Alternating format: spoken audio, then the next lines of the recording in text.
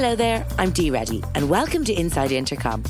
Our guest today is Alex Wolff, the tech, culture and business influencer who has some fascinating ideas about technology and its impact on the human condition, business and society. Fast Company magazine once listed her as one of the top 100 most creative people in business, and she's also been recognised by Forbes, Inc and Adweek magazine. Her fans even include such iconic figures as Janelle Monáe and Snapchat CEO Evan Spiegel. But what does she actually do? Well, as you'll hear, Alex's CV is impressive and varied, but she likes to describe herself as a consumer-facing anthropologist, one who knows how to make branded content that's digestible by modern audiences, and which actually has the potential to make you stop and think. Our conversation covers a lot of ground, from how the metrics we currently measure don't really mean what we'd like to think, and why engineers should seek to design features that enhance human senses rather than just exploiting them. It's a really fascinating conversation, so let's head over to the studio and hear from Alex herself. Alex, we are delighted to welcome you as a guest on Inside Intercom today. You've been described as variously as a tech philosopher, an author, an economist, an entrepreneur, an artist, and even a digital anthropologist. What title out of those, if any, sits most comfortably with you? Yeah, I mean, that's a lot. And I think that's a result of being someone who makes content on the internet. You can be described as many things.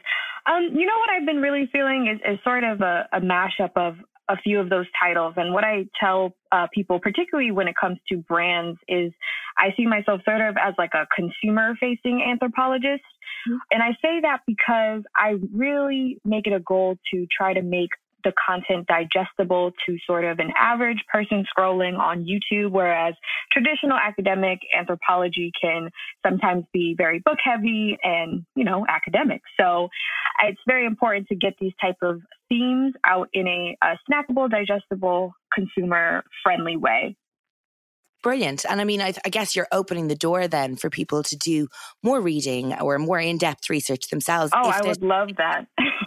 Yeah, because there was a lot that, in researching this, there was a lot of things that I found myself going down Wikipedia holes or Googling afterwards to find out more about that you had referenced. So I think it's brilliant that you're able to do that. For people, though, who aren't familiar with your career to date, can you tell us a little bit about how you've arrived at where you are at today? Yes. So I was raised in New York by a father who is really into technology. He decided to pursue IT work compared to doing law. He went to law school and decided not to practice because there was actually more money in being an IT person in the 90s. And I say that because it's proper context to the environment and the sort of inspirations I had growing up as far as having proximity to new gadgets, new software, and seeing how the internet became a hobby into a way of life. So I was very much inspired to use the internet as a vehicle for business, for pretty much everything, empowerment, socializing. I say that the computer was kind of my sibling. And by the time I turned 18, I started to build different internet companies online. I ended up dropping out of school to pursue one that really took off called Boss Babe, which was basically a lifestyle brand for female millennial entrepreneurs who didn't want to sacrifice their professionalism for their aesthetic, just for the way they dress, particularly very feminine women. And the brand was very popular on Instagram and went viral around 2014. Before there were many brands on Instagram, Instagram was still very much, people uploading their lunches and things like that. And it taught me so much about the relationship between social media and human nature. It taught me about just how swiftly technology can change economics, media in particular, and telecommunications. And about after 2.5 years of running the company, it was a success, but I still wanted to leave it to pursue what I'm doing now, which is talking about how innovation, particularly again with telecommunications, affects economics and relationships. So in 2018, I finally was able to sell the company. It's still up and running under new management, which is great. But I have since then pursued this type of tech anthropology work. Amazing. What an incredible story. So one area in your work that you've written and spoken about really compellingly is the sometimes disturbing effects that technology and social media have had on really the human condition. So for anyone who might not have seen or heard you speak before, do you think that you could break this down a little for people and maybe you could share your ideas about technology and visual stimulation in particular? Yeah, so it really started when I noticed how differently people, particularly in my generation, millennial generation, I don't know if you're a part of our gang, but okay, great. I started to notice how, people would get treated differently depending on what their social status was on these social platforms. I even started to notice the nature of events were very much changing, where what mattered more was how the event translated into KPIs and into these digital metrics, as opposed to having a good time, and how those things don't always match up. We tend to try to find a metric that can represent some type of value, but oftentimes, I think particularly in social technology, these metrics don't represent what we think they do. For example, a like, is a very everyday example, doesn't always mean a like.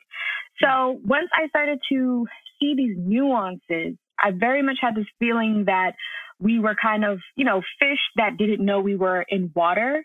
That type of analogy where things are changing so fast, and I felt that most people were not sensitive to how fast those things were changing. Again, with language, with millennials communicating, and how most of our communication was being done through text messaging, which is very different from how our parents and our grandparents grew up socializing. So I just couldn't help but, kind of wonder and be fascinated about how are these differences in our social landscape, in our relationships, how are they going to affect us as people? And how much is it going to actually negatively impact us? And so I wanted to write about it. And the more I did research about writing, the more I figured out that people were having a difficult time reading, which again, research has shown and is pointing towards the fact that a lot of the reason why people are having difficulty reading is because their eyes are so used to the stimulation of moving images, different images.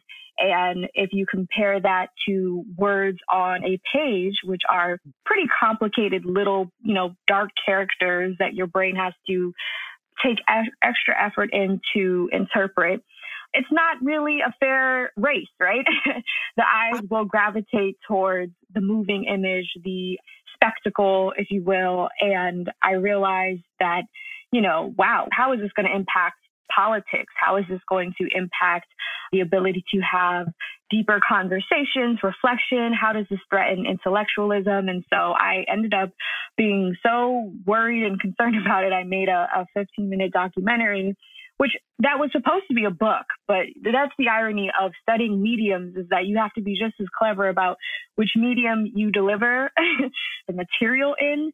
And so I realized unless I try to say this in 15 minutes or less through a visual medium, there's a closing door that if I don't squeeze my message in before it shuts, and the closing door, in my opinion, is the attention span, which keeps shortening every year. So all of these are effects of technology. And, for the most part, I think that once we do realize we're fish in water and this water does have an effect on us, I've noticed that people are very interested and want to learn more about it, which has been nice. Yeah, it's interesting you should say that actually, because one thing I did actually notice when I was watching the Attention for Sale documentary was how often you cut away to short, sharp, moving images. You become more aware of it as the documentary goes on and as you're taking in the importance of what you're saying. Right. Obviously, given the nature of what I do, I've always been a big advocate for audio as a medium, just as a standalone medium, because it's always kind of felt to me that it has more similar impact on your brain reading than, say, watching something, because only one of your senses is being engaged.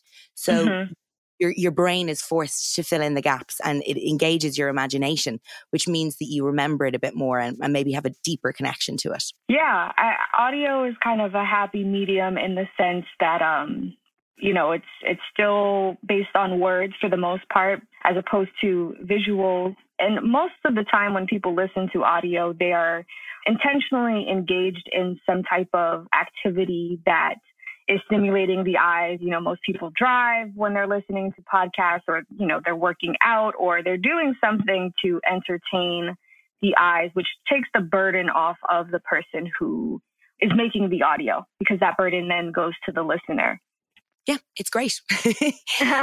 You mentioned the millennial generation there a little bit earlier. Let's talk a little bit more specifically about that, because you've kind of posited that our relationship with visual stimuli has kind of created a generation who, because of our mostly digital adult experiences, really have a skewed perception of time and reality. So how and why do you think this has happened?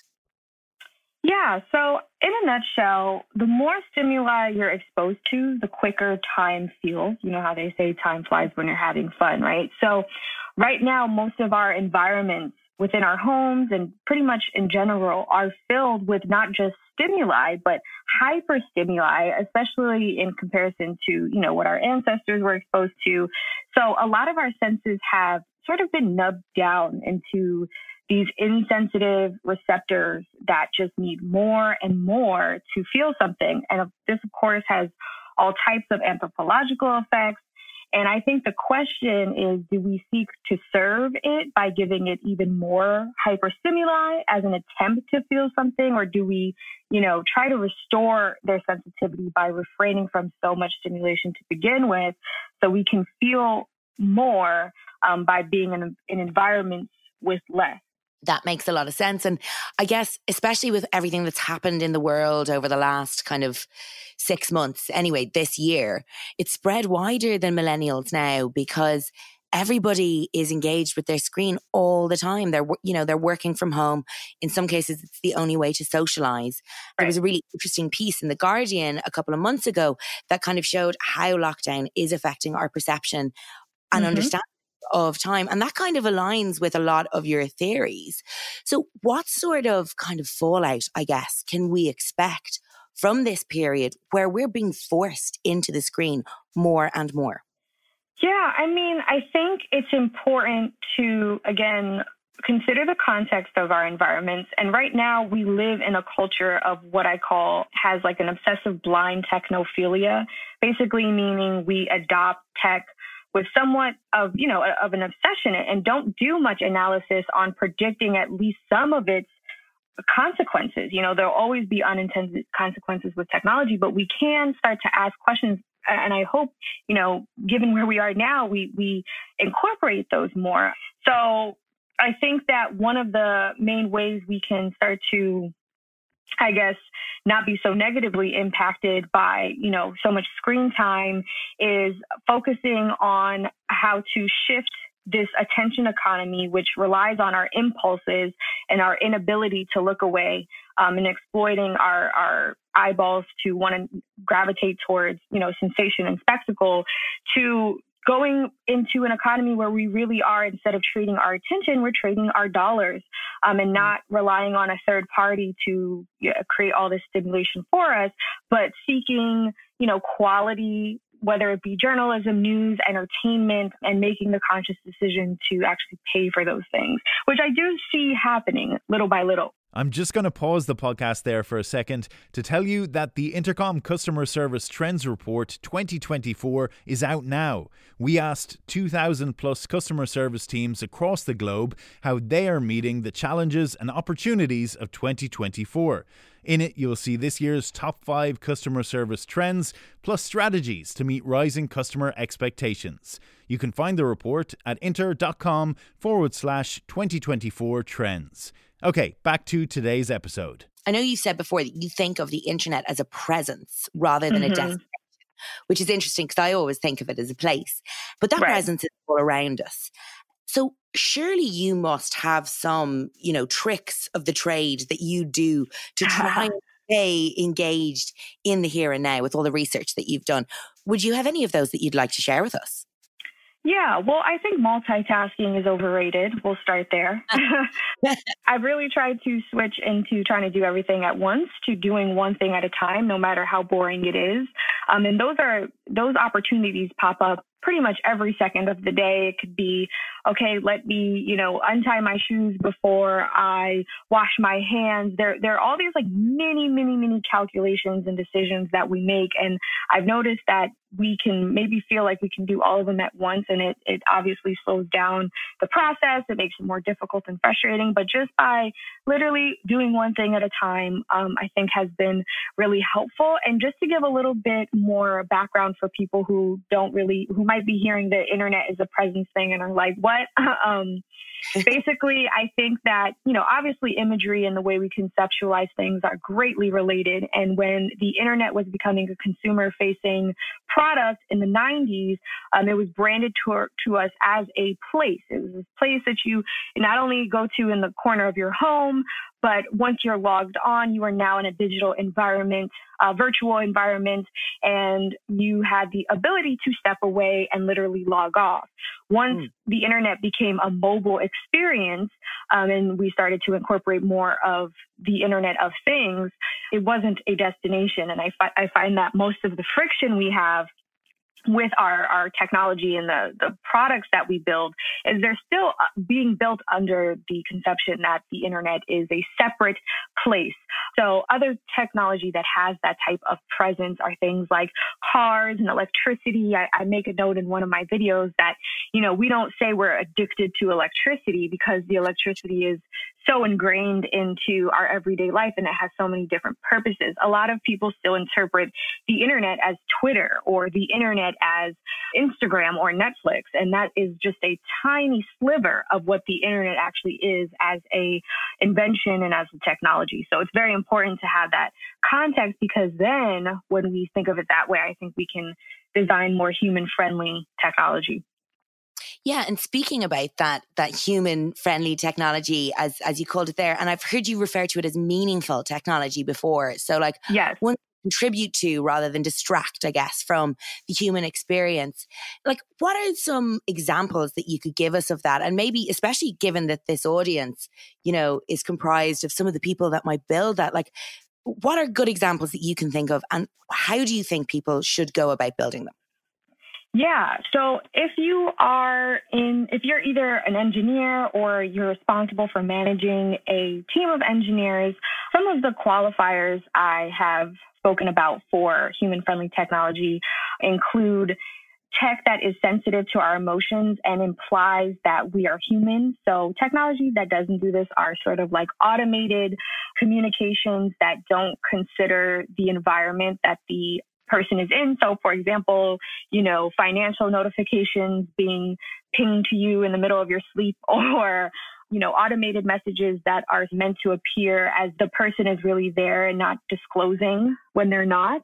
Just any technology that implies that someone is also a perfect robot and is not going to feel, won't be offended by so much either automated communications or gamification methods. So obviously things like likes can definitely play with the human psyche in a way that isn't totally human friendly. So that's one. One of the others is it nurtures or enhances a sense instead of exploiting it. So again, so much of our technology right now is exploiting not just our eyes, but if you think about processed foods and how those exploit our taste buds, quite literally, and how important it is to build things that actually cushion or support our organic nature as it is. So thinking instead of a video game that gets your heart pumping, more of, something like eyeglasses, which is only supporting an organic part of your being versus sort of throwing or exposing your eyes to hyperstimuli that's unnatural. Another example that I think is super, super important, especially right now in the States and just in Western society, is technology that has a harmonious tech to technique ratio. So what I often say is that every time we make a technology, we're also birthing a technique to have to use it. So if you think about one of the examples I normally give is the microwave and the stove. So the microwave, pretty much a child can learn how to use it to cook food. The result is cooked food. A stove's result is also cooked food. But the technique you need to cook food with the microwave is vastly different from the technique you need to cook with the stove. And the reason why that's important is that if we burden the technology with the utility and don't give some of that burden to the human and their skillful nature, then what it does is it kind of results in a society where people don't really have many natural techniques, whether it be cooking, whether it be maintenance on machinery, whether it be, having a conversation on the phone, because we've been using text messages as a way to, again, take the burden of the utility off of the person. We want to be really careful with that, because one of the most important ways to preserve the integrity of a civilization is to have, a body of people who have various techniques that can support the community, whether we have the highest, easiest technology of all. The concern, obviously, is what's going to happen if one of these technologies can't work one day. Who has the technique to make things go on? And then the last one is presence, incorporating technology that, one of the beautiful things about the internet is that we can have a live conversation, and it has telecommunication properties that allow two parties or more to be present at the same time and create that feeling of presence. So one of the best examples I give is I have a friend, Joanna Montgomery, who started a smart pillow company for long distance couples, where when one person lays on the pillow, the other pillow glows up, even if it's on the other side of the world.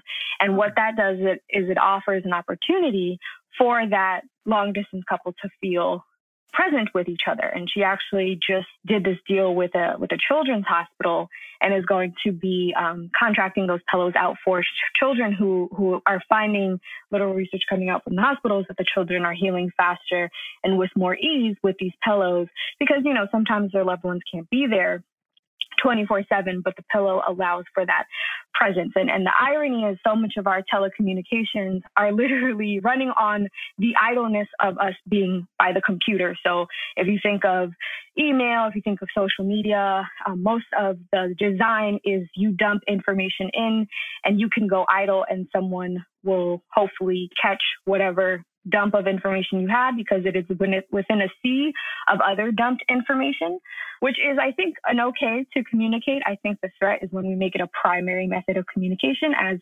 research definitely shows that the best communication is done when both parties are present. So, if the internet gives us that capability, I think we should definitely start seeing more technology that incorporates that. Okay, great. And then for the people that are actually building these, what do you think are the things that they need to keep front of mind in order to be able to deliver on those different facets that you've described there? Yeah, I think what's really important is, incorporating the human nature into it. Again, I find there's a big gap between what engineers are being told to build and what actually makes sense. I mean, if you, some examples I can think of is, if you think of Twitter and you think of Facebook, as much as I can enjoy both of those platforms, they were built by young men who were notoriously known for being socially awkward. So it's just kind of, you'll always see the psychology of the designer or the whoever makes the technology into the design. So it's kind of ironic that, we're using social platforms built by people who don't have the proper education at the time, didn't have the proper, not just education, but I guess you could say the communication skills to build a platform that would be really successful at communicating for people. Particularly, again, they were, late adolescent kind of kids. Zuckerberg was 19 when he started Facebook. So that is also important context.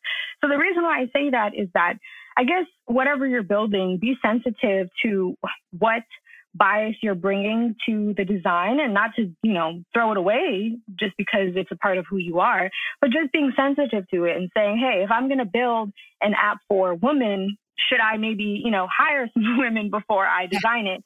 Or, we see those happen all the time. Or if I'm going to, design this feature, is this feature just here to exploit a sense so it can sell an ad? And is that something that I want to do? What kind of cost does that have on the society I live in? So those kinds of questions, I think, are really important. And I don't think orders should be taken so blindly, and should have a little bit more of that analysis. Yeah, that's a really good point. And I love what you're saying about bringing different experiences or perspectives to the table when you're at the design stage. Right. You have so much experience, Alex, of working with B2C brands throughout your work. You know, you're an ambassador for Dropbox, among many, many other things. I'd love to hear what you think are like really good examples of B2C marketing initiatives that you think B2B companies could learn from, because a lot of our audience are B2B. And I think sometimes we see that as another, and we don't realize that there are kind of, you know, marketing initiatives that we could do as well. Yeah. I think one of the most important and effective approaches is to try to decorate the feed and the lives of the consumers instead of interrupt it. So as much as I love ads and I love paid ads, I think the most successful campaigns are ones that end up becoming user generated, just because people have a natural social desire to want to incorporate them on their social media, on their Instagram stories. And I think that particularly for older brands who were burdened with, you know, how do we basically spoon feed this concept, this campaign to our people, to our target audience, now have the challenge of how do we surrender and, you know, maybe drop a seed, but then let it flourish through user-generated content and promotion. So that can look like, a TikTok dance going viral. It can look like a meme challenge going viral. But the point is that you'll find the best success when there's sort of a non-resistance to how the user-generated content will grow. So examples are things like when Baby Yoda got really popular. I read an article that Disney was a little off-put by it because they felt like their IP was all over the place, which again, Disney's an old company. That's something they're worried about. But it really ended up working for them in the long run because that Baby Yoda ended up, you know, being a sales funnel, even for someone like me who at that point had never watched Star Wars. I watched it because I needed to see the cute little Baby Yoda. And then the next thing you know, I'm watching all the Star Wars Empire, and I am now in the ecosystem in which all the intangible value from those stories have more value to me, and I can consider myself a consumer of that particular business, you know? So that's because the internet, again, it has these properties where once something takes off, that's what really creates a revolution in your business and in the marketing of it. And that was what I felt with my first company as well. The reason why I became successful is because most of the content we were posting were like sort of motivational quotes, and people would screenshot them and share them, and it went haywire, went all over the place. So really just, surrendering to that current of influence instead of trying to control it. So find your Baby Yoda then. Find your Baby Yoda. I never thought of him as a gateway drug to the Star Wars universe before, but it kind of makes sense. Yeah. One thing we love to ask guests on Inside Intercom, Alex, is whether there's an individual from their discipline, and you've lots to choose from, who inspires them or that they aspire to. Yeah. A lot of the philosophy I talk about is inspired by Taoism. And so that means, you know, people like Lao Tzu and Alan Watts. Another big inspiration is Buckminster Fuller. And what all these thinkers kind of had in common in their theories were that they interpreted our species as being a part of the natural makeup of the universe and not separate from it, which I think is really key to building harmonious technology. I think technology will never be good or bad. I think that's not the right question. It's about, is it worthy of, you know, being a part of our society? Amazing. So much to ponder and read up on there. Thank you very much. Finally, Alex, before we let you go, where can people keep up with your work? Yeah, so you can follow me on Instagram at Alex Wolf. And if you're interested in sort of these topics, then you can also sign up for my newsletter at my website, alexwolf.co, not com, alexwolf.co/newsletter. Super. Well, look, we'll link to all of those in the show notes. It has been such a pleasure chatting to you today. Thank you so much for joining us. Thank you. We hope you enjoyed my conversation with Alex. If you did, we'd love you to give us a review. It helps like-minded people like you find their way to our content. We'll be back next week with another great episode of Scale by Intercom. featuring Zuora's Chief Data Scientist, Carl Gold. We hope you'll join us. This is Inside Intercom.